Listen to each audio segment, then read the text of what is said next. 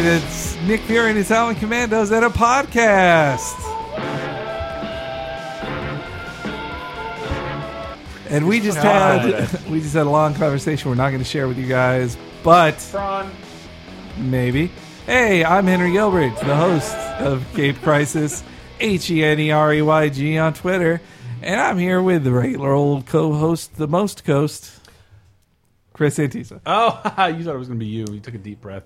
No, I was going to say, before I introduce myself, can I plug my phone in? Yes, there's an outlet next to the couch. Okay, I'll be back in a second. You keep going, Henry. When that guy said plug, I thought he was going to plug something. That was Brelston, BRELSTON on Twitter. It was big baby Brett Elston, Brelston on Twitter, and Tumblr. Is it Tumblr? Sequential Fart? Yeah, Sequential Fart on Trumbull, yeah. I believe he hit his record this week with a Baby Spider-Man post. But it doesn't matter because I'm Chris Antista, the host of Laser Time, which did not air this week. You can apologize. What's the daisy? People... Spider-Man and a bassinet on Sequential Fart, like 8,000 reblogs or whatever on... People are still cool with... Did you get some notes on that? Some notes? Probably, I don't know. People are still cool with not posting, or with every once in a while we miss a week in Cape Crisis. Usually it's People like due okay. to travel, but this was like some weird kind of exhaustion. I did move a lot of stuff over the week, but I don't know what happened. Like curled up into a ball, maybe slightly depressive hole. What's the matter? Just Everything. What's happening here? My body's getting older and things suck. I don't understand what. No, I know it sucks to that you're 30. I'm 31 now. Just like your 20s are behind you. Look at this, and my e-cigarette dies in front of me, in front of everybody. Ugh, Jesus. Ask Brett what he's been reading. I have to go get a charger. Yeah. All right, man. Everybody has to charge something. Jesus Christ, Brett, you've been reading things? Not really. No. I'd move on. What? Come on. Yeah, actually, so new this week was the new She-Hulk. What? Oh, I want to hear about this. I prevented you from talking about this in a scary moment. You screamed at me in the... Okay, so this is a great inside baseball. Is I mentioned as we're walking up the 1,800 stairs to Chris's apartment, and going like, oh yeah, I read the new She-Hulk, and you go like, oh, what'd you think? I'm waiting for the reviews, and I'm like, well... And you yell, and by this point my back is to you because you're behind me in the door coming in, and you yell with a no to this degree that sounds like you're being mugged, and I'm like in like a split second I'm like, shit, did someone come in the door behind us? Is someone stabbing you? Is someone grabbing your bag and trying to yank it off of you? And I just turn around like ready. I'm like ready for battle or to run. Like I'm ready for something, and it's just you going like, wait for the podcast. Yes, yeah. God damn it. Well, and I said that in the apartment complex hallway, so I was really worried at any moment someone was going to come running out. Like, what? What's going on? Yeah, it was done in a bad timing. But okay, I love She-Hulk. I want to hear about She-Hulk. She-Hulk's great. I didn't even realize it was coming out. I just woke up this morning. I'm like, oh, I'll probably be on Cape Crisis tonight. What came out? Superior Spider-Man, and I'll probably buy that. So yeah, that's going on. Obviously, the Goblin War begins. The undoing of Superior begins. And then I saw She-Hulk, so I bought it. And I mean, it's not the same. It's not Dan Slott, obviously, and it's not the same artist or anything. But the art and the writing and everything about it was very evocative. Evocative of the old Dan Slott series from like 10 years ago or whatever. It's her being a lawyer, and it's her and Tony Stark's a guest star. But the thing I loved the most about it was like it was a fun one shot. Like it was a number one that didn't set up like it wasn't part one of 6. Part one of a saga that it's like no, it's just like she had a problem, she solved it, and this is all done in one issue, and the issue ends with a promise of more adventures, but this story is done. Yeah, I didn't like it. That's totally the opposite of, like, say, All New X-Men, where just in the issue 1, when the concept of it going in, is they bring back the old X-Men to the future, or to now. At the very end of the issue, Beast just decides, I should go back in time and get them. Like, come on, let's speed this shit up. Yeah. So, but it total opposite in She-Hulk. She-Hulk was great. And, funny? I mean, yeah, it was pretty cute. I don't know if I like laughed out loud, but I was amused the whole time. It was definitely a pleasant thing to read. So if you're interested in if you're like me and just a big Marvel nerd ass, but are interested in like, you know, what is it when it's not being super serious and but also not like kid comic, just like a bunch of jokes. Like it's this great middle line of it's serious when it needs to be, it's good dialogue, it's good art, but it's not just She-Hulk punching everything. It was great. It was like the old ones. It was really like, wow, you actually kind of, it was almost as if you didn't miss a beat. It was pretty good. Well, the all-new Marvel now has just begun. Like, this is kind of the, well, I guess within this month. This isn't the first week of it. I did grab, well, I don't think since last time we talked, the Guardians of the Galaxy / all-new X-Men crossover of the trial of Jean Grey. You were talking that up. I started that, and that was fine. And then I read a little bit more of Superman for All Seasons, which I'm trying to finish. And you know, you mentioned Guardians of the Galaxy. Oh, continue. You mentioned Guardians of the Galaxy, and that reminds me of news I read that was like both bad and good. That I read that Abnett and Lanning, the two dudes who the writer team that was responsible for most of the awesome stuff about Cosmic. Especially the Guardians of the Galaxy series. Yeah, the whole Annihilation saga era. I read that they have like broken up as a writing duo. They had some falling out that they're not talking about. What were they but on the plus side, one of them is working for Marvel again on a cosmic thing. They've said. What were they doing before that? They wrote a million things. They've written a bunch of this like Warhammer novels together. Like it's crazy. Wow. I mean, they're like writing machines. I know. Oh yeah. You've seen my Schmaladin. Yeah, but I'm excited for that. I wish they would just grab one of them to be like, can you consult on this movie for us just to make sure we don't run this thing off the rails? I would hope they at least got a meeting or two to tell them how to do it, since it is their concept. Like basically their Guardians of the Galaxy concept got molded into what the movie is. Like, but isn't that a bit scary that there hasn't been a public scene of Guardians of the Galaxy? I know, it does make me worry that they're like they had some footage ready and they're like, ooh, they're going to show it in front of Captain America in a couple weeks, and that's had 2 to 3 trailers.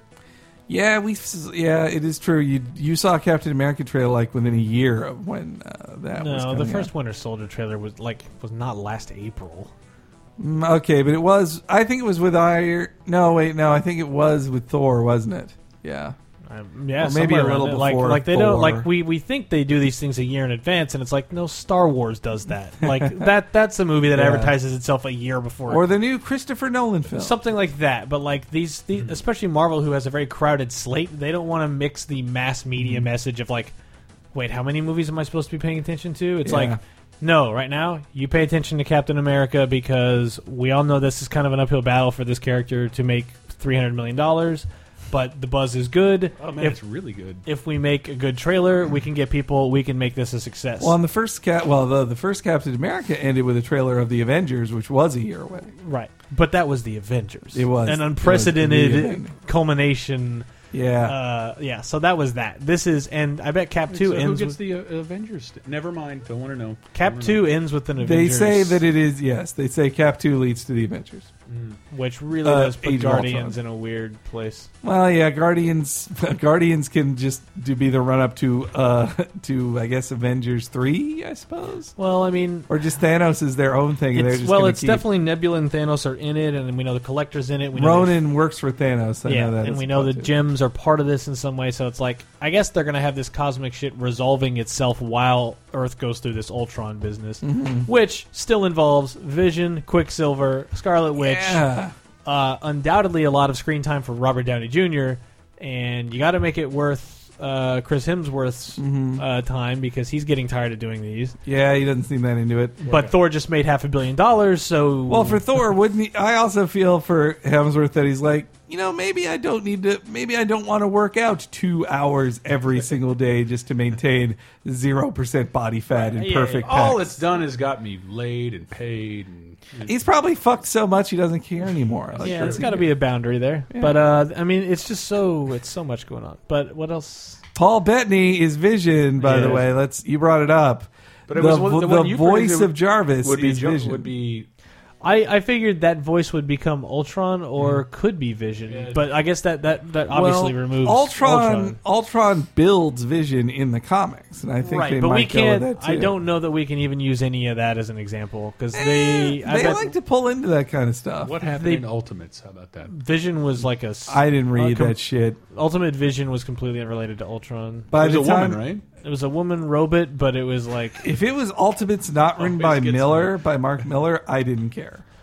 Because I read Ultimate Vision, all the backup stories and stuff. I read all that, and Ultimate Secret, Ultimate Nightmare, Ultimate Extinction. I read those all are lies. Of it. Those are such. They were not great. Yeah. Did you know? I was just looking this up recently that in the Ultimate Universe, like Reed Richards became mega evil. Like, the Avengers fought him. Yeah, he became back from the future and fought the Avengers with a new race of people. Yeah, they're just. I do like. He's a super pointy, awful brain conehead. They're working so hard to just make it a totally different universe from Marvel now, which is good. It's a little. Death is permanent there. It's a little late, but I thought they brought Wolverine back. I think it was Wolverine's son. Logan is not back. He stayed dead, as far as I know. But all right. But anyway, Chris, you sounded like you had read something.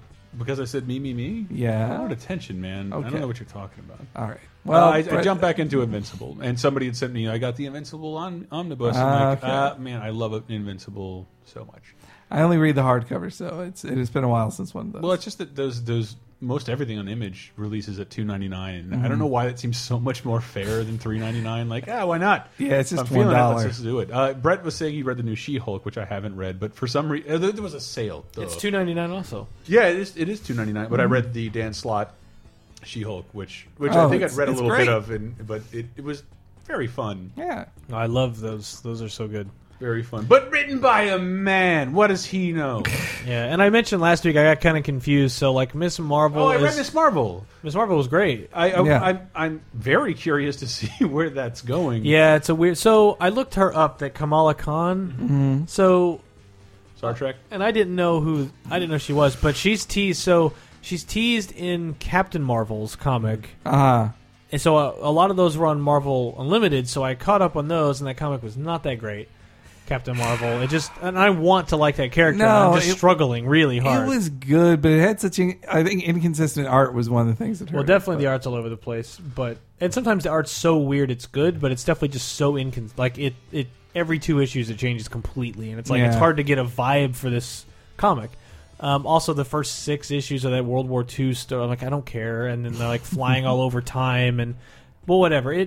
It kind of sorts itself out with this. What's the storyline that it ended with? Because it just the Carol Corps thing, or where she wipes her mind to save the world, kind of thing. I don't know, but it's the storyline that it's right where Marvel Unlimited ran out because it's always 6 months behind, which is a little too far back. But whatever.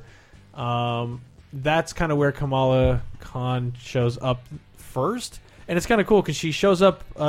It's just a panel in the background of like issue 10 or something. Okay. I forget the actual issue numbers, but if you go back, you can actually look and see this girl in the background who's being saved by Captain Marvel, and that is kind of the origin moment when she sees Captain Marvel swoop in and save them. From how long ago? Like a year and a half. Wow. Nah, 7 months. 7 months. No, because this is like not even the new. Well, Captain Marvel ended at number 17, and that was only a couple months ago. Well, I guess that's true, yeah. So, a while. Yeah. But then I guess she shows up because Marvel Unlimited hasn't caught up, but she shows up in other issues. But I guess what actually happens is she is part of the fallout of Inhumanity and what triggered Inhumanity? Infinity. That goddamn... Jesus. Marvel's the worst with this stuff lately. But it triggered all the Inhuman stuff to go on all over the planet, all these people with latent Inhuman powers. Apparently she's one of the people with latent Inhuman powers, and she has shape-shifting abilities. Oh, okay. That is why she looks different at the end, but how she actually gets any Miss Marvel powers or whatever, the comic has yet to explain that. Huh. But that's kind of what's going on. No, I again, that's or at least that's what I read. But I also said, the artist is a woman because I read Adrian, apparently is a man. Sexist. But the cover artist is a woman, and that's what I was really going off of. But yeah, the inside art is a man, and also I, for some reason, thought the X-Men comic, just simply X-Men, was written by a woman, but it's not. Better not be. It's just an all-woman cast, and then like one of the editors is a woman. That's where I was, whatever. But that comic is also good. I don't think I've read anything. I caught up with anything else. I read a couple more issues in my Inhumans, like Stan Lee trade.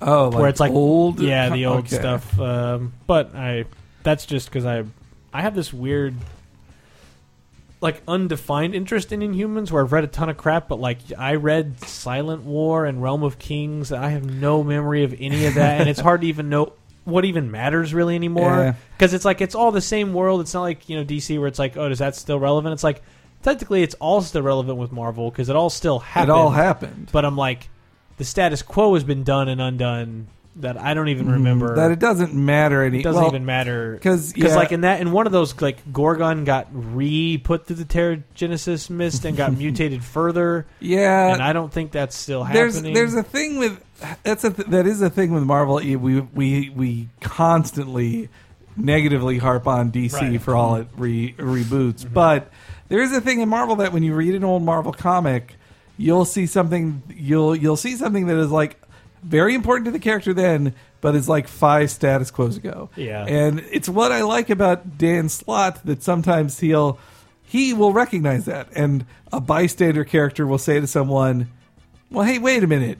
Why do you hate Iron Man? Because you worked for him like 10 years ago. Right. And then he fired you because you were too good or you were too strict. And they'll just then hand wave it away like, all right, come on, we're not talking about that. Because I don't mind getting those little like, oh, right, I kind of remember all that. Yeah. It was one of my favorite moments in this Squirrel Girl comic where she's talking to, I know I brought this up before on the show, but Penance, a.k.a. Speedball, who became Penance. Yeah. And Penance was like, I killed those kids. I need to be Penance now. And she was in love with Speedball. And she's just like, dude, no, you didn't kill him. Nitro killed him, the bad guy. He blew them up like bad guys do. And then he's like, no, I should be held responsible. And then she said, the Avengers just like destroyed half of the state of Washington. They were involved in it.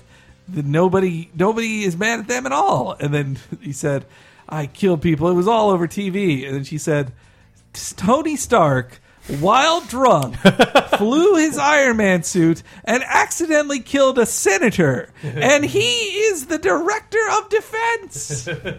So, yeah, I like that Dan Slott comes in it from a place of love. He loves Marvel continuity, but he also can make fun of it. Sure. I like that. But I feel like once a week I have to say how much I love Dan Slott, and we passed it now. I did it. He's his own little Marvel microcosm. Mm-hmm. Yeah, he does seem slightly separated from. Well, though Superior is his most like. I love that he's being so successful. He started out as like he was just this fanboy intern who then when he got work, he got put on the fucking Ren and Stimpy books. Which I have on my shelf. No, I read those as a kid. When I found out that he was Dan Slott, they had such funny issues. They had one that he wrote that was a Choose Your Own Adventure comic, which was so fucking funny because it was like, you're on page 3, turn to page 8 to see this answer. And they went and he put in like 3 fake pages that you would never be told to go to.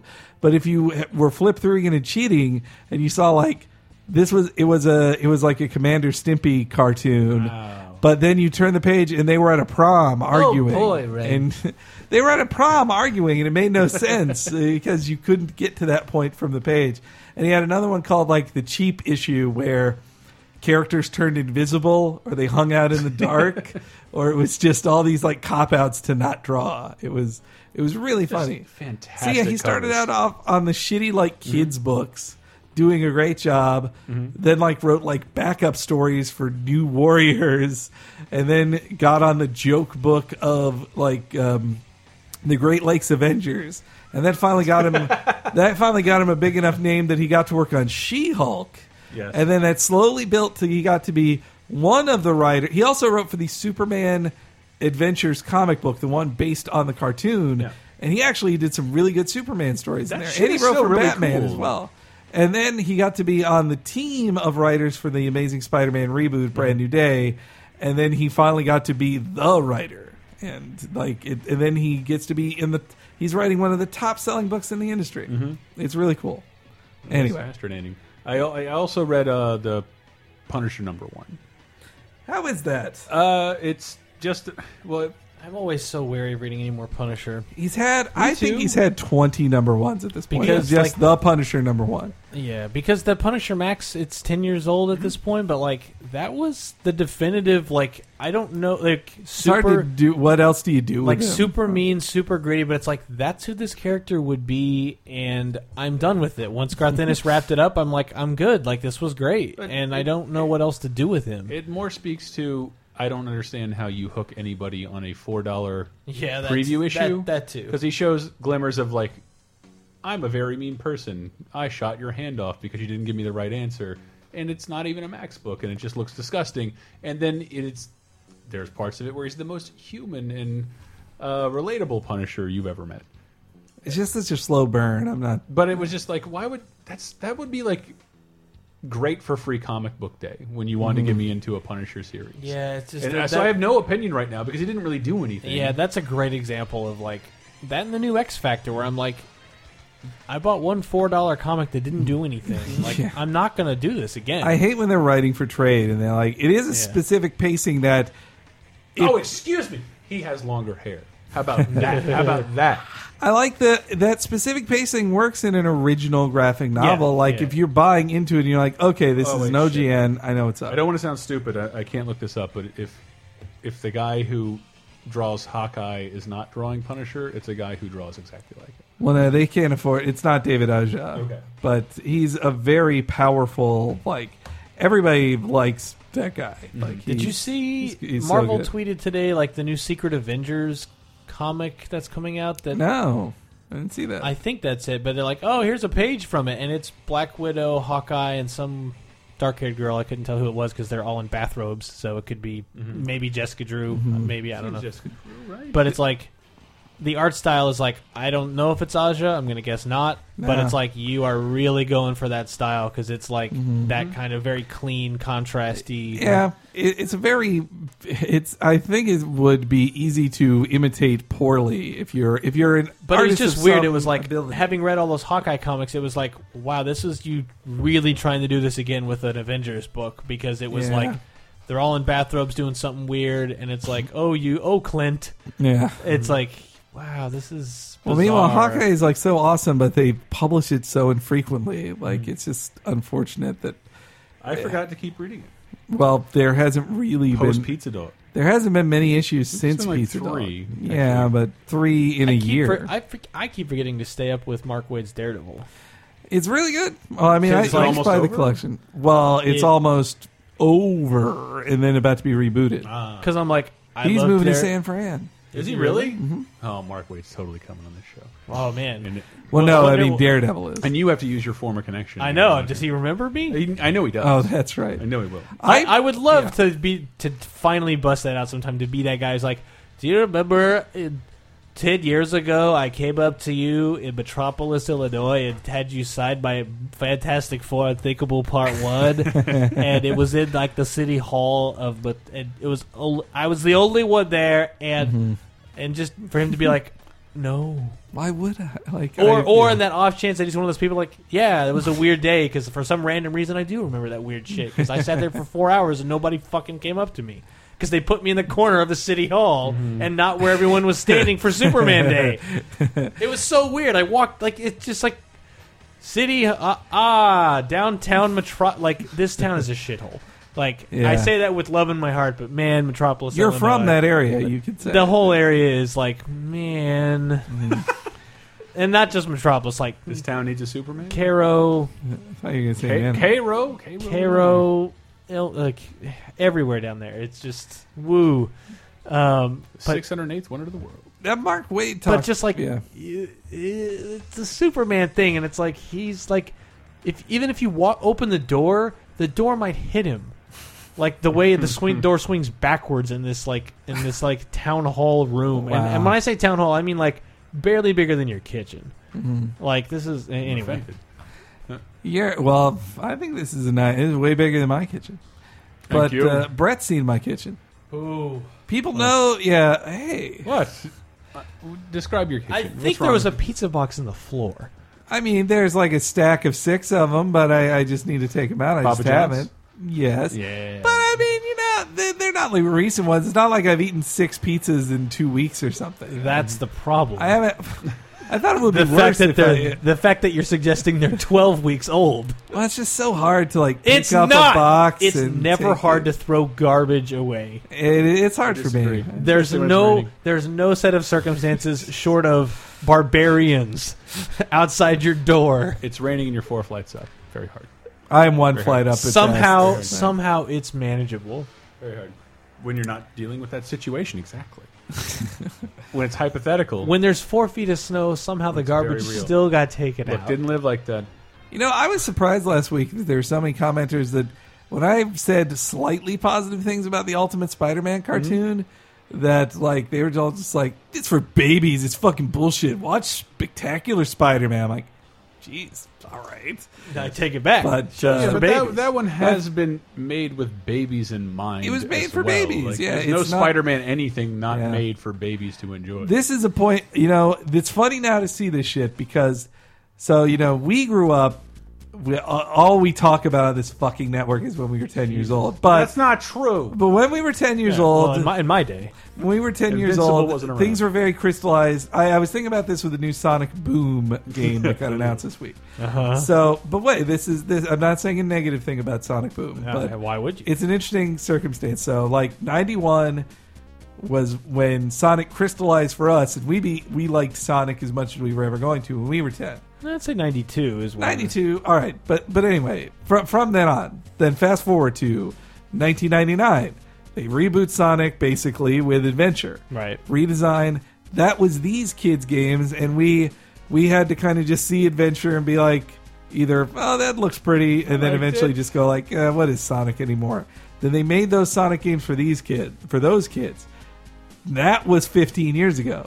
Those kids are grown up, and now Sega hasn't called it a reboot, but I do feel like this is Sega again saying, this is Sonic for new kids now. You guys are too old for Sonic, and now so this is one of those times where that whole generation has to be told you're too old for this, and we don't care. Like the moment they'll shut up, I tweeted like, "There's a chance these Sonic designs aren't for us," and we had to put up with this once before already. Yeah, it's like everyone who's 10 years younger than me, welcome to the world. Like shit you liked got old, and then the people who made it made a new one. Like for younger people. Welcome to Transformers. Welcome to He-Man. Welcome to fucking Ninja Turtles. Welcome to everything. It's a good place to bring that up because comics somehow there's a bit of backlash every time that's something's rebooted, but like the amount of backlash for Sonic, like it's impossible that 80% of you saying this care. It's impossible. I think it's fun to make fun of Sonic, but I don't care. And I don't care. Like I stopped caring at Sonic 3D Blast. And what I'd say not having Sonic Team make a Sonic game is a step in the right direction at this point. You guys can't say these things. I use my love of Disney because like Mickey Mouse has technically sucked since the 1940s, and the studio has never ever given up on trying to make him more relevant and palatable to every generation that's followed. And they spent a lot of money making a video game on that. You go to that Disney. I thought the first game was amazing. I have not played the second. They go to the Disney store now. Have you seen the new Mickey shorts? You saw the Tokyo one, right? Those were fantastic. Those were great. Fantastic, and that's what's involved when someone tries to. I wish they weren't Flash animation, but they're not Flash animation. They basically are. They're not. They're better than that. They're Samurai Jack-esque. How about that? Okay, sure. There we go. But Samurai Jack was on ink and paper, on ink and cells. Was it? It looks, they talked. Whatever, this isn't about that. You're right. It's about Sonic. Let's get back on topic, guys. Right, Sonic Boom. Well, that's why I think some of the weirdest Sonic fans are the ones who like the Archie comics, because that is very comic book continuity. It's 20 years solid of stuff. They actually did kind of do a reboot recently. Somebody wrote a mind-blowing essay a long time ago. I talked about it on our other podcast, but it was you can separate the Sonic audience with the character of Sally Acorn, because Sally Acorn never exists in any of the games, but is quintessential to the comic. She's the girl for him. I was subscribed to that comic till like high school. Like it was to this day the only comic I think I was ever like, I'm gonna mail in and subscribe to a comic book. I'm gonna check that checklist and finally send it in. And I did, and I like Sonic list. #1 all the way till like practically number 100. Where he starts 50 as a real maybe. hedgehog. He's like brown. Well, no, it's just super cartoony. Like It was based on the ABC version. Of well, the show. no. ABC Archie was based on the Archie one. Yeah, Archie defined the canon for Sonic. And Sunday, he did start out as a Saturday regular morning, brown ABC was hedgehog. based on I thought Archie came. I thought they started both around the same time. They might have been being developed at the same time, but the comic, because it's a comic, it was done before the cartoon, so it came out. Because they started in the show started in '93.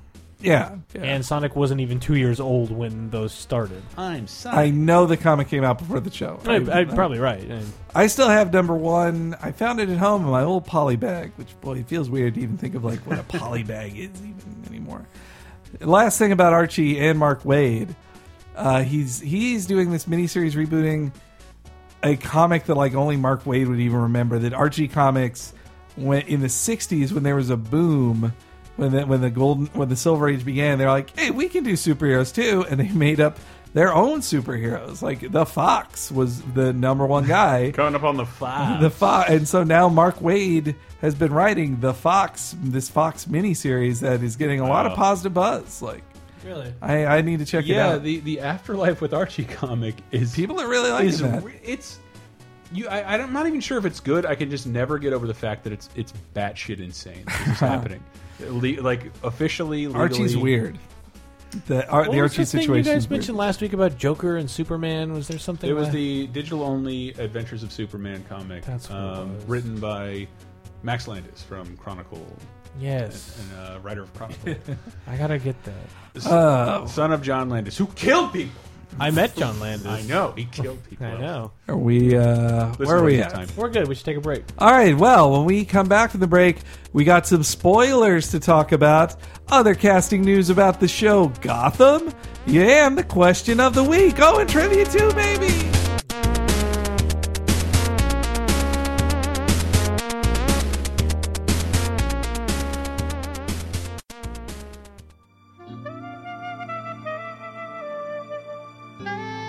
Howdy do, and welcome to the break, guys. This is Henry Gilbert saying thanks again for listening to Cape Crisis, the comic book podcast that I host.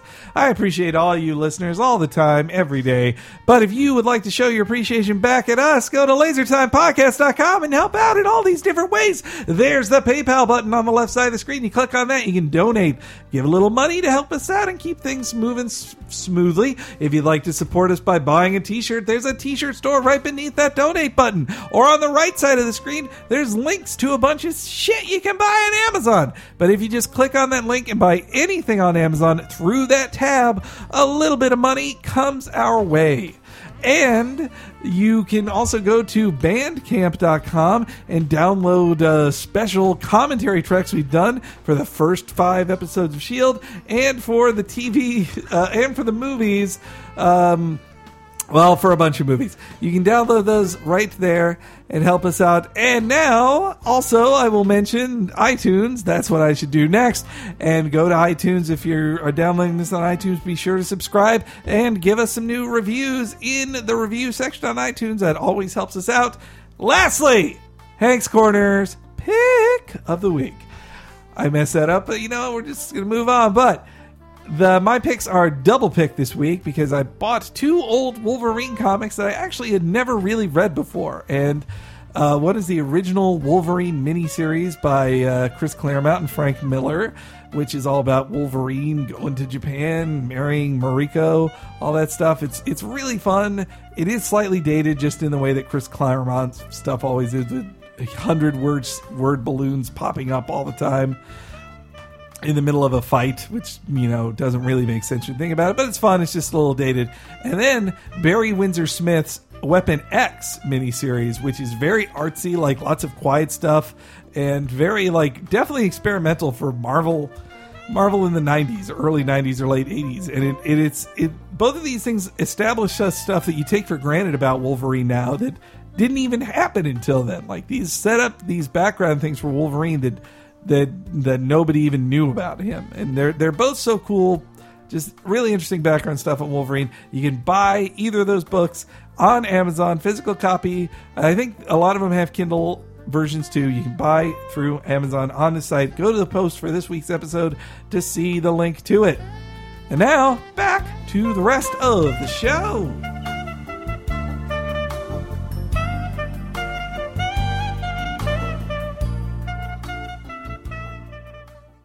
Avengers Assemble!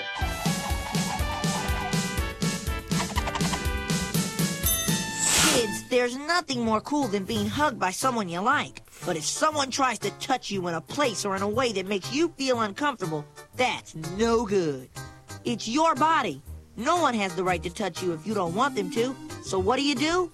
First, you say no. Then, you get out of there. Most important, you gotta tell someone you trust. Like your parents, your teacher, a police officer. Or a priest. God, just that. You gotta get out of there. Okay, so many things. Just stick on your thumb! That music in the background that's just like the placeholder in every episode. While like this like borderline insanity of that show that would become the basis of YouTube poop 15 years later. Just like robot, like thinking about the world where that version of Robotnik even exists is just like, how does the world not fall off its axis? Everything is so bonkers and like. What I love about that show that it's so like ugly it's and such like a horrific show, but like it's such a terrible misfire. And then when you see the clips of like Sonic Boom, it's just so well. It's so professionally done and just like sharp, but it has no. It may not have any spirit to it, but it's just professional. that Adventures of Sonic, like the weekday one was definitely so dumb it was great. I wanted to find there was that one YouTube poop was just somebody had modified Dr. Robotnik's voice to say Sonic is gay. And I typed in Sonic is gay on YouTube, and that is a preview window you do not want to walk down anymore. Ooh. It did not show the clip I wanted did not show up, but a lot of other stuff did. Sonic is gay. Speaking of Scarlett Johansson, like we were over the break too. Yeah, I'm busy. I was surprised that I was glad they got rid of her long hair from her first appearance in Iron Man 2. Yeah, because going back and really looking at these pictures, I'm not as big Black a fan. Widow should have short hair. Yeah, I do like her short hair look. Well, I mean, even her shoulder length look from like the Daredevil era, like more modern, the Bendis Malieve era, which is where my infatuation really took off. But her 90s, 80s, 90s short hair look was also good too. And the movie one is like this in between. It's not quite the super boy haircut of the Infinity Gauntlet time period, but also boy would have that haircut. You know what I mean? Just pixie cut. I don't know. The Michael Hank, the one from Funny Games. I never mind. But instead, it's like this nice in between. It's not the Macaulay. The Macaulay. Whenever somebody ever brings up Michael Shannon, I think about seeing his penis in The Dreamers, like his erect cock.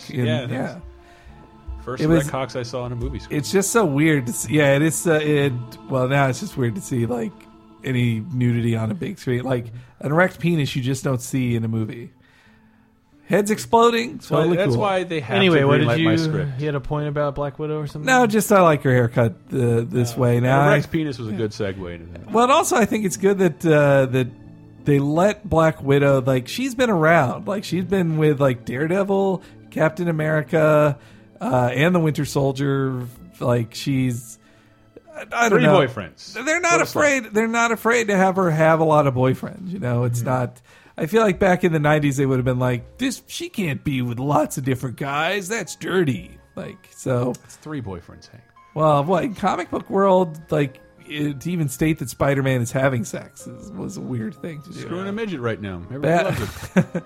I don't think they have had sex. I think that is the line Dan Slott would never cross. Is that Doc Ock does not get to have sex with Peter's body. They imply they've they've had sex, but they are fucking. No. Yes, they do. No. Go ahead. In the Venom comic, they're making out in the Venom storyline. They're making out, about to fuck, and then he gets called away to Venom.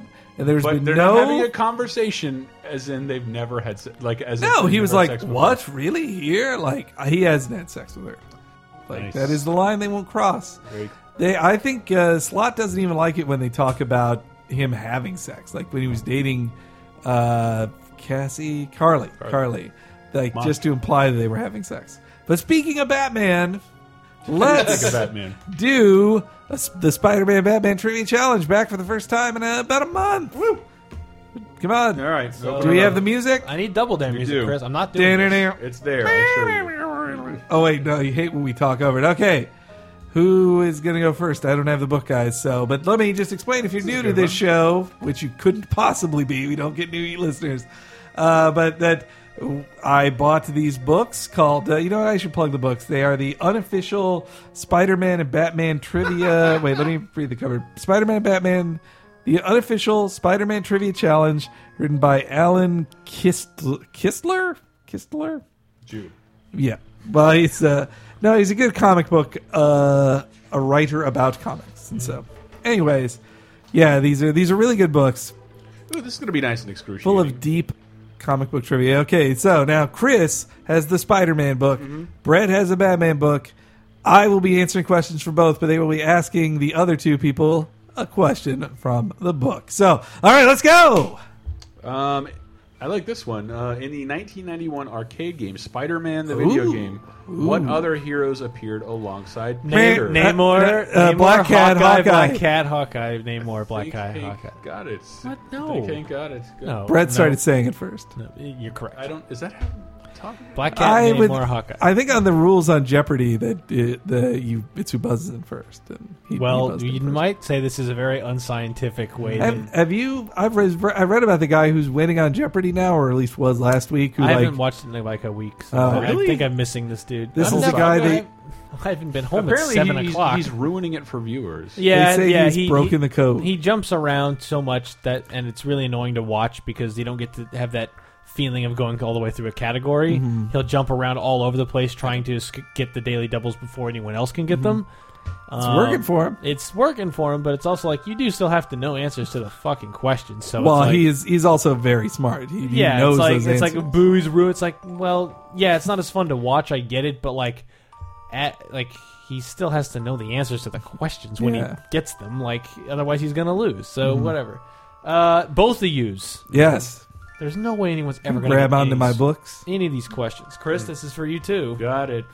As seen in JLA Classified #1, Okay. there's a storage chamber in the Batcave where the Dark Knight keeps alien technology That's and right. weapons. What's the nickname for this storage chamber? Chris, make fun of it. What do you think they would call that? I'm going to say the Bat Vault. Closet 51. Close. Oh man. It's a thing full of ancient, like alien, Closet X, alien technology. Cave X, Area Bat, Think even broader and dumber. Cave 51, Roswell, Bat Roswell. UFO-ness. The sci-fi closet. The sci-fi closet. All right. Let me just say that sounds stupid, but that was a comic written by Grant Morrison, and it was supposed to be postmodern. Grant Morrison hadn't written Batman to that point, and Batman had just been the Dark Knight, and so he was implying the Dark Knight had been super serious and super grounded all this time, and he has a secret sci-fi closet where all the fun sci-fi gadgets he's not supposed to use in his own books are kept. Cool. That's also what Mark Hamill needs to come out of. What? The sci-fi closet. Henry, what actor played a role in the film Sound of Music and later portrayed Spider-Man? What? What? I don't know. I bet I'm going to guess in the 70s TV show. Yeah, I'm betting he's a 70s TV show guy, but I don't know. I do not know. Nicholas Hammond. Nicky H. Nicky H. Now, there was news about the guy who played the Flash on the 90s TV show, early 90s TV show, has been cast in the Flash new show. Oh, really? John Wesley Shipp, a.k.a.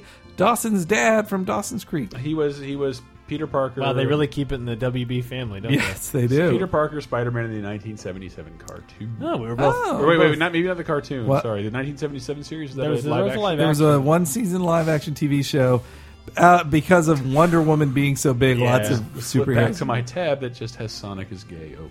And he climbed ropes. Multi. It was a bad show. It was a really bad show. All right, both of yous.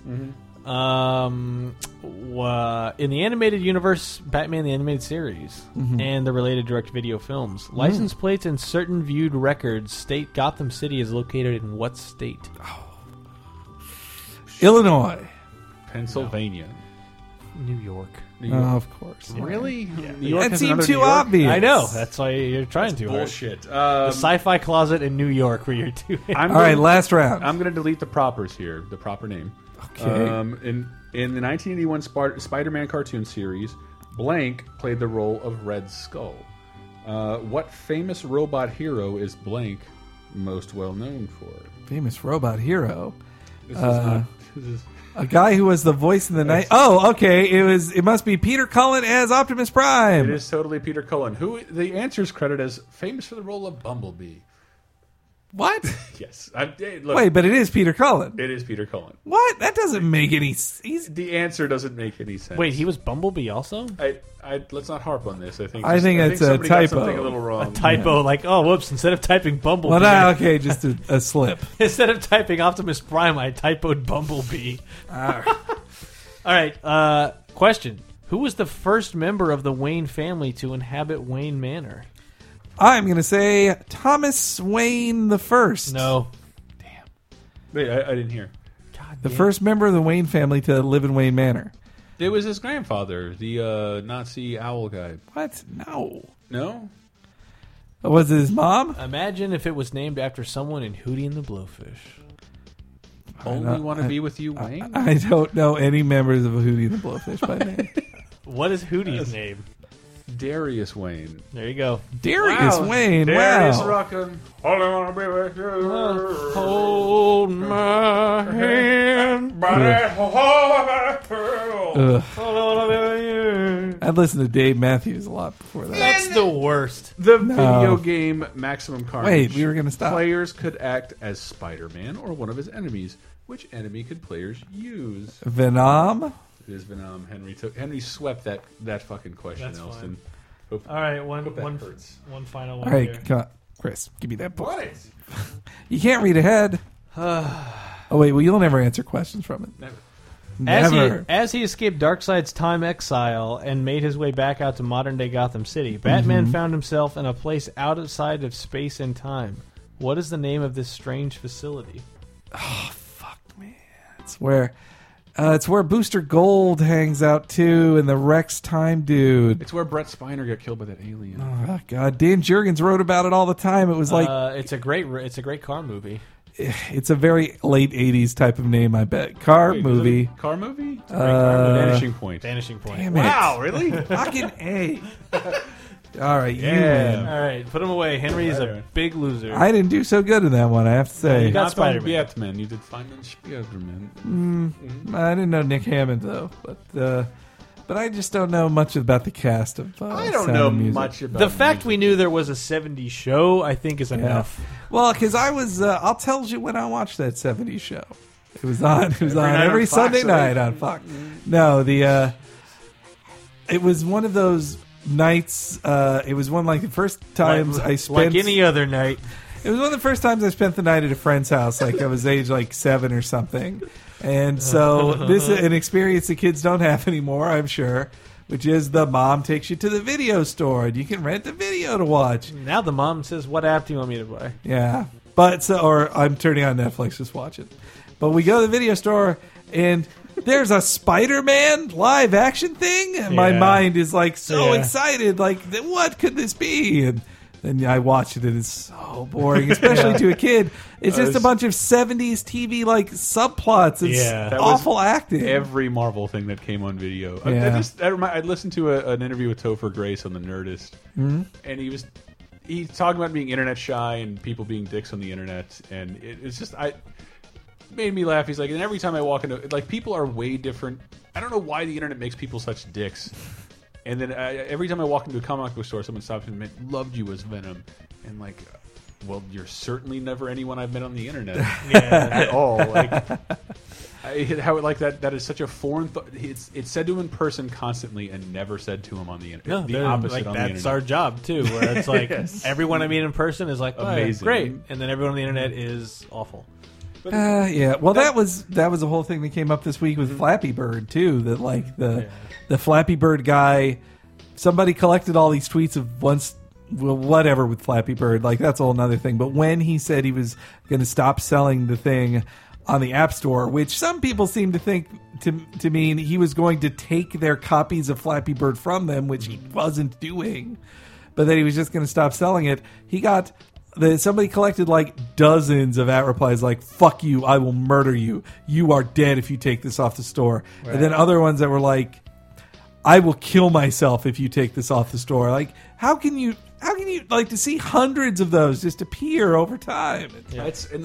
I love people keep saying like, it's the internet, the cloud of anonymity allows people to act like that. And like, well, I'll say from my position that most of this comes from Facebook and YouTube, which is now comprised mostly of real names and their faces. Same with Twitter. I cannot believe people who like would say like, just search on Twitter the N-word, but written out, not the quote, the phrase the N-word, and you will see all these people just tweeting all this shit, and you're like, that's your name. That's a picture of you. Like that makes me feel super old, but like, dude, I don't get to say the offensive things that I think are funny anymore, like all the time, because I can't, because my name is attached to my face. But I do like that. I do like offensive things, and the kind of shit that comes out of people's mouth. I'm like, why would you put that next to your face? I know, for the entire world, to say it to the world. To say it to the world for more attention, please. And it's so easy to just paste in someone's Twitter feedback. And like, same with, it always feels weird to me when people black out someone's name when they have an offensive Facebook reply. And I'm like, but they said it on Facebook in front of everyone. Like, they seem to be cool with everybody seeing this. They knew what Facebook was. This wasn't... Those are people from our generation like, well, I'm not going to reveal their identity. But hundreds of people now will. Because they know exactly what that blurred avatar is, who that blurred avatar is. All right. And we should talk... Internet. I do want to talk real quickly about the show Gotham, which is... we haven't really talked about it much on the show. Is it supposed to be like... It is kind of the Smallville of Batman, but in that... Gotham Central? It seems Gotham Central-y, but the main character is Gordon. Powers. It's Gordon. But so apparently the first episode, the pilot, is the murder of the Waynes. And then the show will just... If it goes like Smallville, it'll be a 10-year show and end with the arrival of Batman. And so it's just go like Lois and Clark, a nice tight. So Batman will be 17 years old when that shows up. I guess they could just say his parents get killed at age 11. Here's and the then thing: he's 21. You know, DC's movie plans are not going to go as well. No. So 10 years from now, they can literally call in any Batman actor ever to come play. True. I mean, it'd be nice because it's like that. I mean, Gotham Central was a fantastic comic, but it is like. If it's just a police procedural, like a police procedural, world. But that is the beginning of Gotham as the crazy place. Like that's kind of neat. Like to see the Riddler become the. But I mean, they've cast the guy who is the Penguin now. And that's where I get kind of confused because it's like I guess this depends on which version of Batman, which timeline, whatever movie versus cartoon versus this era of the comics and that show or this whatever. But it seemed like a lot of those villains didn't really show up until Batman created them. Yeah. Well, the Penguin, or is that just like an outdated idea? Well, it is a common Batman trope. It's so malleable; it can be whatever. Right. But I feel like definitely the Joker should never show up on the show. Yeah, probably he should never. But yeah, like the Penguin or the just Oswald Cobblepot should exist in that world. Penguin should definitely, and then there's all Harvey kinds Dent. Dent should be in it, but him being Two-Face, I think, is too tied to Batman. Yeah. But yeah, so they cast like a man named Ben McKenzie as James Gordon. He was on the show Southland, which is a show I always read good things about and I never watched. It's on TNT. Can't watch it. And they also they cast Captain Essen, if you remember that character from Year One. If not, I won't spoil what her deal is. They casted Alfred. They casted James, I guess, wife or maybe fiance, Barbara Keene. That's Aaron Gordon. Sharon. Like, it's nobody I've heard of in most of the roles. Donald Logue. Thank you. I was getting to that. I don't know. I just saw Donald Loge. I always thought it was Donald. Donald. Donald Loge. is Harvey Bullock, and I think that's great. He's good as a comic relief guy. That's fantastic. Because there's a movie he stars in called The Tao of Steve. Yes, that is so. It's not a great movie. I loved it, but he just plays the perfect loudmouth shithead that no one really likes, but is good at certain things. And I have a quick Donald Logue story that you were there for. Me, you, and Heidi went to that show, the 4 SF Sketchfests ago of the Thrilling Adventure Hour that he was on, and we were just walking out of the show and we were talking like, yeah, that person was good, that person was good, and I was like, one of us said like, well, I like Donald Logue, and then I remember Heidi asking like, who's that guy? And then I said like, oh, he was on Terriers. It was a show that everybody said was going to get canceled really fast, and I didn't really watch it. And then I turned behind me, and Donald Logue just right behind me walking out. Yes, like, that did. But what the fuck does he care what I said? Like, I'm one of a million dumbasses. He's great. And to make myself feel super old, Elston, he was Jimmy the cab driver on MTV in the 90s. Who would do? I saw those things before I realized what he would. He would describe music videos to the people in his cab, and it was.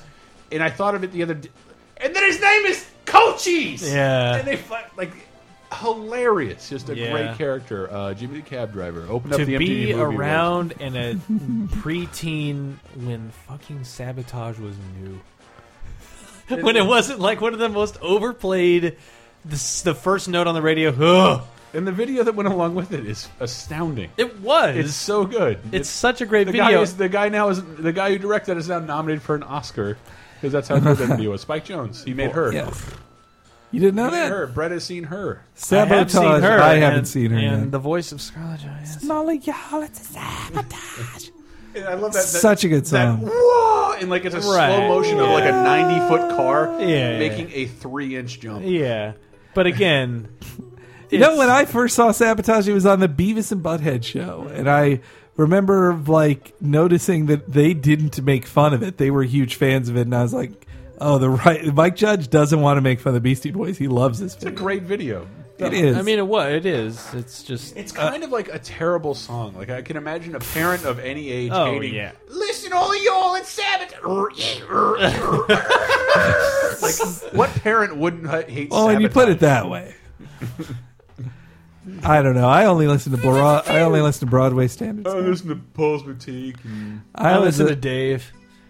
It is the cool thing now to say that Paul's Boutique is better than I can't even remember the name. The cool thing now is loving the Beastie Boys and not liking any other hip hop because you're racist shitheads and they get played on rock radio and no other black. I wonder what's going on with now the Roots are freed from their obligation with Jimmy Fallon. True.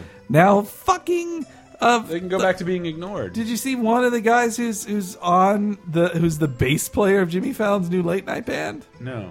It's Fred Armisen. That's Seth Meyers. Well, no, okay, sorry. Ugh, sorry. I don't understand that at all, if that's real or not. It would be fun. I think it's pretty funny if it is. Mm-hmm. Who were the last two guests on Jay Leno's Tonight Show? Do you know? I did not. Oprah. Well, he had Tila Tequila. Nope. No, it was very specific to his show, to his era. It was very fitting. Rich Little. Garth Brooks, Jesus. and the guy who was his first ever guest, Larry the Cable Guy. Billy Crystal. Billy Crystal and Garth Brooks. It is a slice of 1994 as never you've seen. That's pretty great. Yeah. Should have had Jim Carrey on there from being Dumb and Dumber. Well, then it was just funny to see. I saw people mocking the show just because they're like, what crappy celebrities he had to show up to wish him goodbye. And I was like, yeah, because all the cool guys, even the remotely cool people, aren't going to show up on his last show. Like they don't think he's cool. It is weird. Dude hosted a nightly television show for years, and nobody publicly liked him. Some but then, people like his bit in Louis seemed to humanize him in some weird way to me. Why didn't he just release that episode in theaters? that whole arc. Yeah, it's so good. Yeah. Well, I heard Dana Gould say a nice thing about Dana Gould was saying like, I hate the shit out of Jay Leno and what he does, and it's a sad thing to see what happened in his career.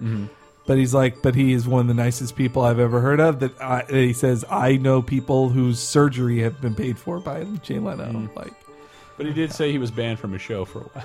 Yeah, because he made fun of him because he sucks. Like, yeah, you see this? Share this, guys? See this? You hear about this, everybody? And what's he even going to do now? Now that he's not like he loved being on TV 5 nights a week forever. Like he hated taking a break.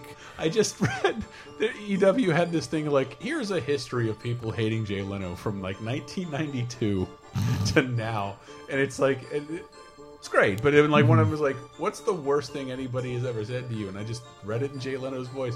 Somebody once told me, "I hope you die of AIDS in one of your expensive cars." That was like in like 1997. Like, bravo, sir! Whoever said that to Jay Leno and got to him. When that one comedian Cameron, what if I do die of AIDS? In one of my... That always sounds like Rugby the Tiger. What if I do? I will be the late night talk show host. All right, we should talk about the question of the week from last week. On your Windows phone? What do you feel about our coworker Yuri? Likes Laser Time and just got to that episode this week. Oh wow! And I'm like, dude, why would you listen to that now? How do you have any connection to the Laser Time Christmas episode? Which, yeah, he's not from America. Listen to. Yeah. And guess what? What? Has a Windows phone. Like everything got to him. Like all of that is so true. Wow, that's great. All right, question of the week from last week, number 79. How do you feel about those Days of Future Past costumes? Oh man, I didn't realize that I when I linked people to see the costumes, they were on Empire magazine. Yeah, they had specialized covers. I didn't realize they had fucking 18 covers. Yeah. Like, I think I said that when you were busy looking at your fucking phone. Windows phone. So the first reply was Super Giraffe, which he says, yeah, Quicksilver looks dumb as fuck.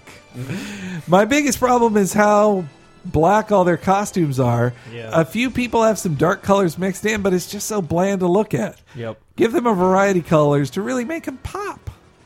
And then Cody Stovall says Fassbender's Magneto looks awesome, way better than the one at the end of First Class, which I disagree with. And then he says, edit after hearing the podcast. Seriously, Henry, what the fuck? It's like you try to disagree with me. That Magneto costume at the end of First Class was a slapped together piece of bright plastic. The plain by itself helmet of the film was a better look. You know what, buddy? I disagree with you. We need a Henry disagrees button. Let me see what I got right here. Henry, you want to disagree with someone again real quick? You know what, Cody Stovall? I disagree with you. Hey, I love you, I love you, Cody Stovall. I appreciate the 883 posts you've put on the forums. I opened up this tab again, and all these pictures of Black Widow came up. Let's see here. It's chugging all the resources. Raccoon Hale says, I love the future costumes. Yeah. Also love how deliciously retro the past costumes are. Quicksilver's only problem is his name. What? I don't agree with that.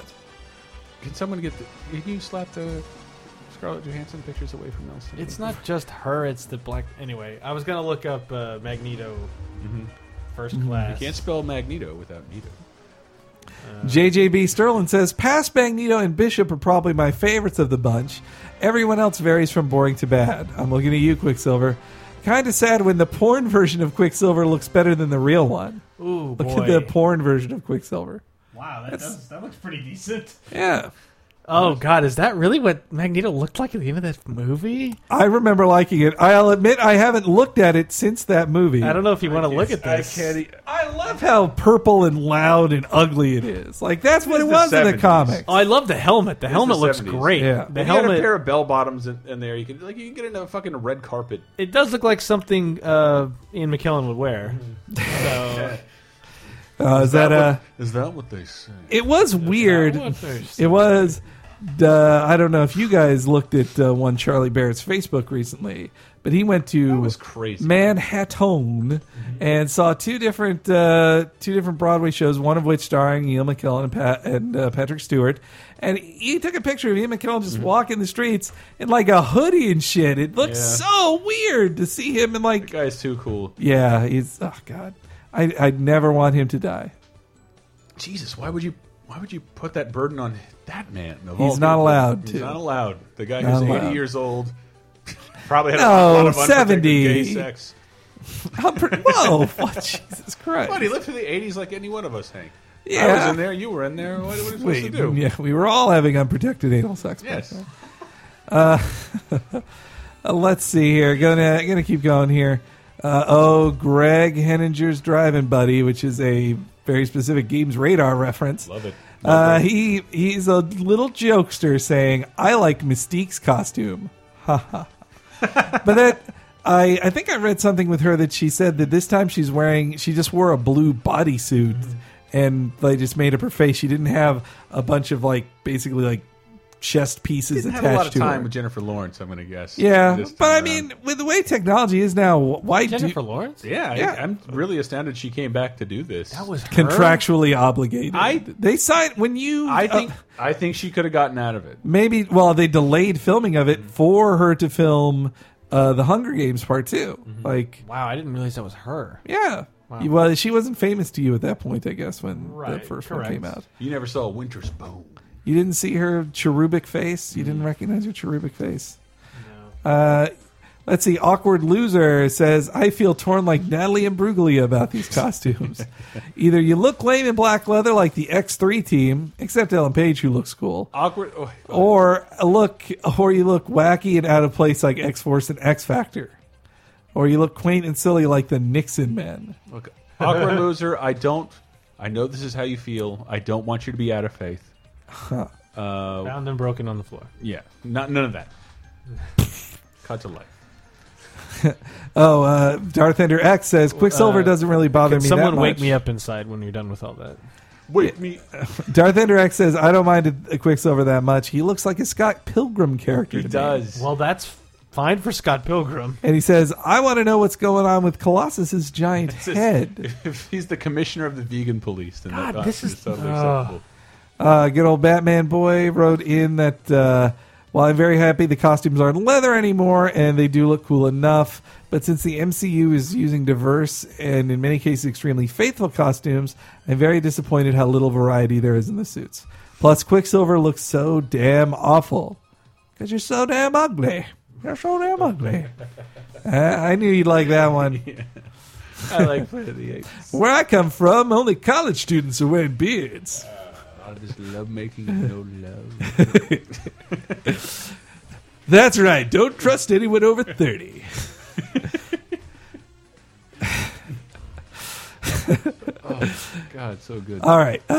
Couple more real quick. Let's see here. White December wrote, the costumes are fine. In being optimistic, I think Quicksilver, being in both franchises, is a way for them to eventually do Avengers vs. X-Men.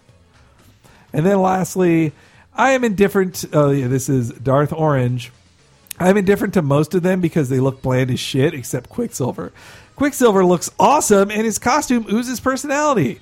Everyone else is just meh. Kitty Pryde just looks like Ellen Page, for fuck's sakes. They don't even try. I gotta say, that Ellen Page picture, it's just... She's just wearing a nice blazer. She is. She looks great. Well, Ellen Page looks great. I love Ellen Page. I do. I love small lesbians. She's not that. I didn't say that. What? Just because she had those pictures where she was making out with Drew Barrymore somewhere? I thought you were thinking of Michelle Rodriguez. Well, yeah, she was seen canoodling. Canoodling. As the papers say. Oh, we've devolved in the Hank Gossip Hour. Yeah. Let's get out of here. No, okay. Question of the week for this one, real quick. So, did you guys see? I haven't watched. I need to actually watch it myself. But they put out on the Iron Man 3 DVD, I believe it was, All Hail the King, which was a short film starring Ben Kingsley as Mandarin, and it's just about him going to jail, and it's a really cool idea. I was just reading up about it that the writer of it, who was also the writer of the Iron Man films, just said, we have these cool concepts that we can't. No, another the credit writers. He just said, we have these cool concepts like the Mandarin that we could barely explore in the film because of the twist. You don't get that much time with his fun character. And he said, we should just make a short film and explore this universe more. Like, the Marvel Cinematic Universe can be bigger than just the feature-length films. And I really like that idea that they're going to start doing stuff like that and get the actors to come in. Films are so to do so it. great that they do. So is that's out now to watch? I guess. Yeah. For a month. I'm sure it's out on YouTube. I read an interview about it. I don't buy any of those movies till they put out the big set like that. I'll buy Phase 2 definitely. In 2017. That's my One of my biggest complaints about the Disney Store right now. I keep going in there trying to find the Marvel Vinylmations, and their Marvel section now. I was sort of like, please extend beyond children's stuff. I love that you have Hulk costumes here. I love that you have children Iron Man costumes here and little Avengers sets. And even these beginner storybooks that are the authentic origins of Spider-Man, Iron Man done in storybook form.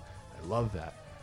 But please, there's like an adult... They do have Disney things for grown-ups there. They do. They have tons of Disney stuff for grown-ups. And the one section they had, this giant display... I walk over to it every time like it's going to be something different. All it is a display case of the Phase 1 suitcase. And that's all. It still looks nice. It's very nice, but like I've already decided I don't need that in my life. I can't justify it. Please put a different $100 Marvel object in here and let me decide whether I want it. Okay, so what Marvel Cinematic Universe short film would you like to see them use to explore? I'm going to go first and say...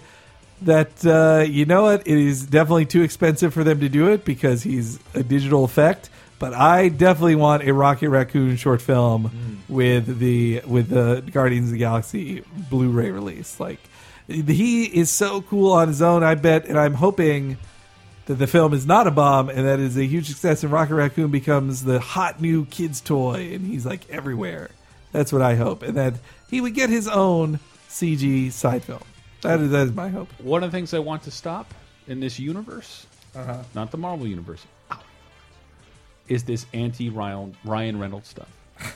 He is a good actor. He's a funny dude, and he had a terrible, terrible opportunity to be Deadpool. And I don't think the Deadpool movie is not going forward.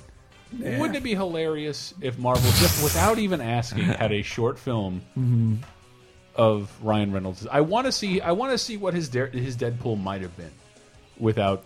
Yeah, because again, like I don't remember it particularly well, but the beginning, awful. when he was just being a loudmouth shithead, which was is what he's supposed to be. When I'm like, okay, this is fine. Like he's not 4 minutes of goodness. It was 4 minutes of like he's not Deadpool yet. This is just a loudmouth mercenary. That's like that's fine, but I want to see him become this unhinged weirdo. I think, and we never got that. Guardians of the Galaxy does really well, and they surprise the fuck out of everybody with that. And they're like, "What is Fox going to do?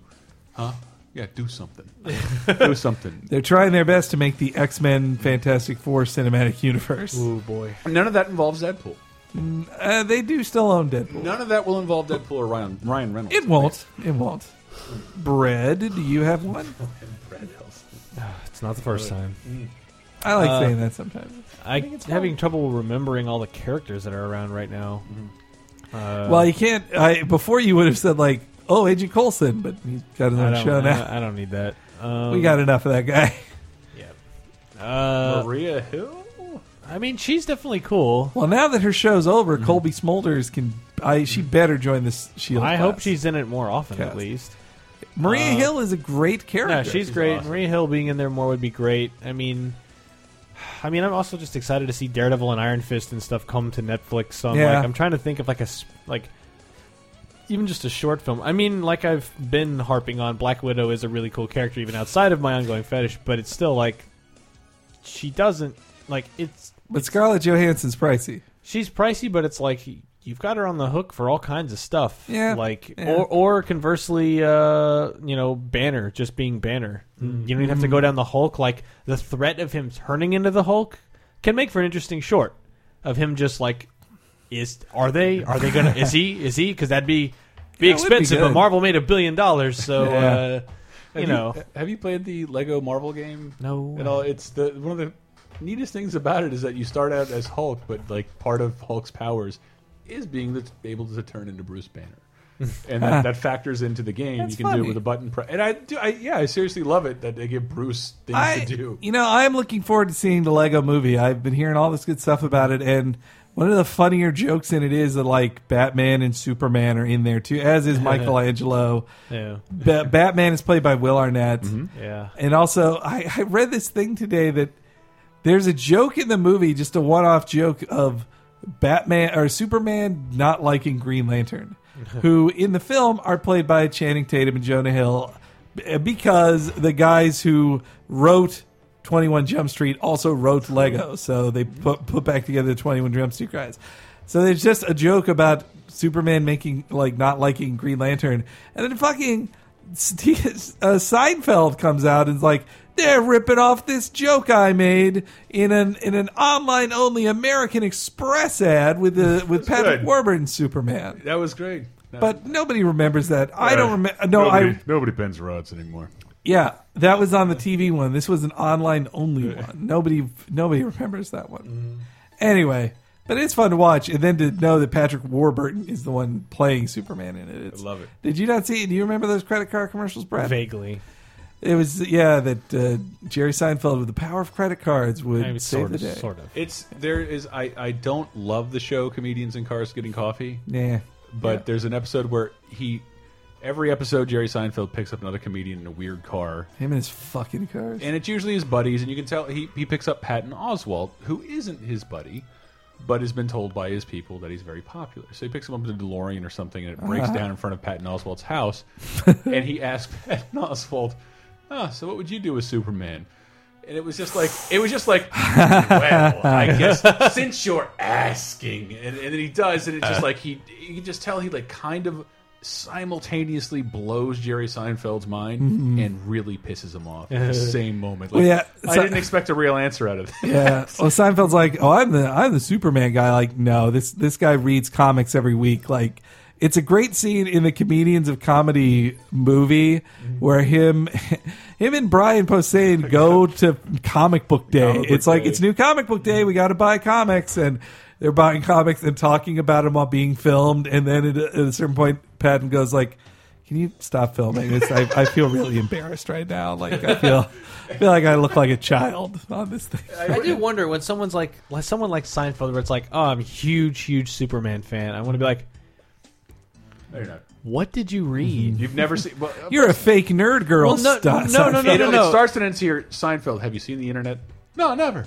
Right. Never. I guess because it's more just like anyone who loves Superman that much. I'm more like, that's fine, but like, why? Like, I'm just baffled. It's more of a concept thing. They don't read the comics. It is. Like, it's a concept where it's like, what was the last or the visual or whatever. Because I'm like, every Superman comic I've ever read, I was like, wow, if I wasn't already completely bought into the idea of space and lasers and like deep nerd lore of a Superman comic, I couldn't read any of this shit. It's impenetrable, or it's needlessly grim and dark and violent, or it's something like Superman for All Seasons, which I guess has to be more in line with what they're reading, like a one-off or a story that gets to the idea of Superman. Completely unrelated. Yeah, unrelated to what's actually happening. He is a huge, in like every episode of Seinfeld, in Seinfeld's apartment is a Superman bust. Yeah. And that's not cheap, or you can do without permission. No, but there's different levels. Like he could say, I like Superman. He probably grew up watching like the George Reeves show. That's what I'm guessing. Like it comes from like George Reeves, Christopher Reeves. And he throws the gun at him. But if you asked him like, what do you think of Alan Moore's What Happened to the Man of Tomorrow, he wouldn't have any answer. But that would be like the lamest question you could ask Patton Oswalt. He'd be just like,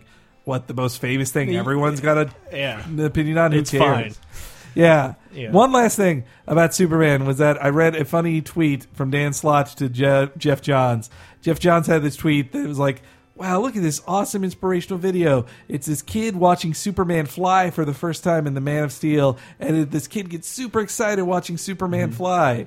And then Dan Slott quoted him, and in his @reply said, what happens when he saw Superman break that guy's neck?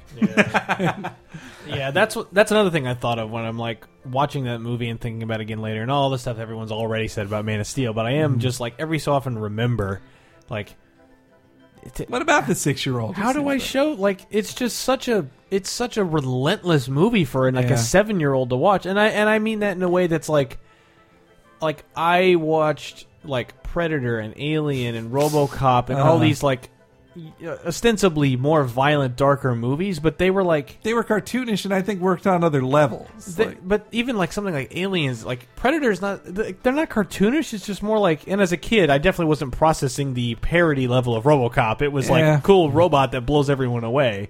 And the Ed 209 scene is super cool because he blows that guy up so hard. Guy soaked in acid being hit by a car. But when Superman snaps that dude's neck, I just... But the Superman movie is just like, here's a city being destroyed for like 30 minutes. And it's like, even as a kid, I'd be bored by that movie. Yeah, it's just it goes on and on and on of just like shattering windows. Yeah. Like the violence doesn't mean anything at some point where I'm like, this is just lost all meaning to me as a child, and the awe of seeing him fly around is like in kid time 20 years ago. It's not like there's not kids who wouldn't have liked it. I'm just like, it just seems like a movie very much made for adults, which is fine because the Christopher Nolan Batman movies very much were. But you could show those to a kid, and it's just like a cool movie that happens to star Batman. There were still some fun scenes in it where like Batman just does a cool thing, so you go like, "Oh, that's Batman." That's He's Batman cool. doing Batman stuff. When it's Superman, it's like I can't figure out who that movie was for.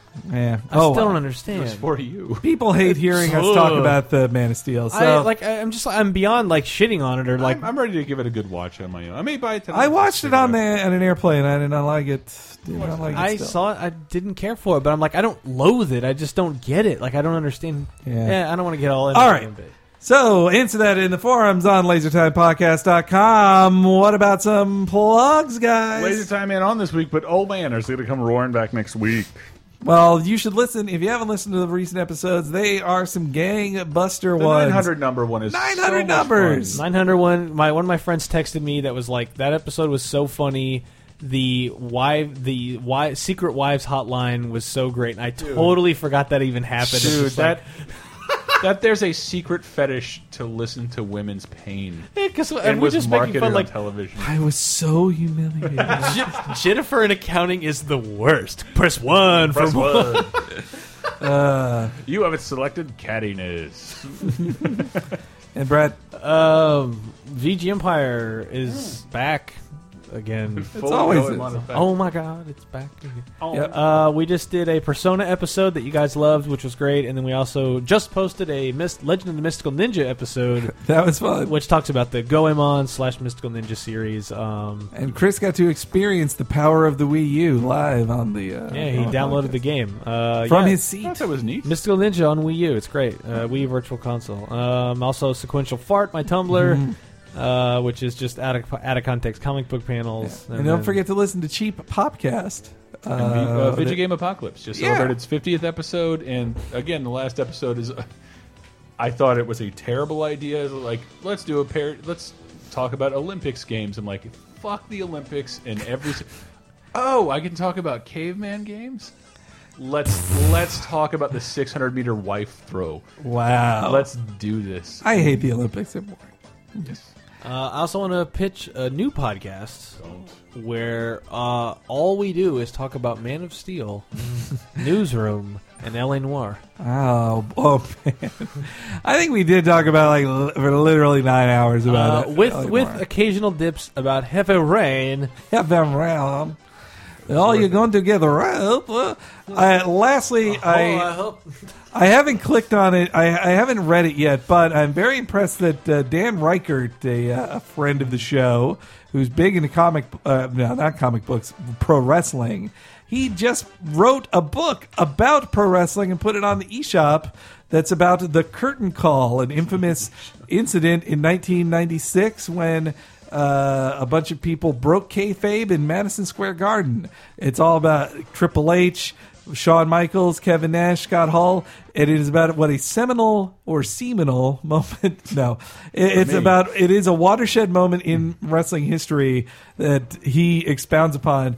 And I don't know if he actually got new interviews on his own because he is a journalist, or he just using ones that other people have said. But it's like an account of how this changed pro wrestling.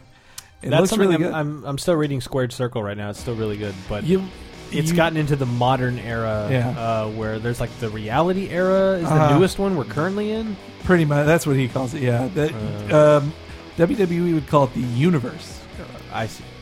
Got it. Anyways, until next time, Excelsior!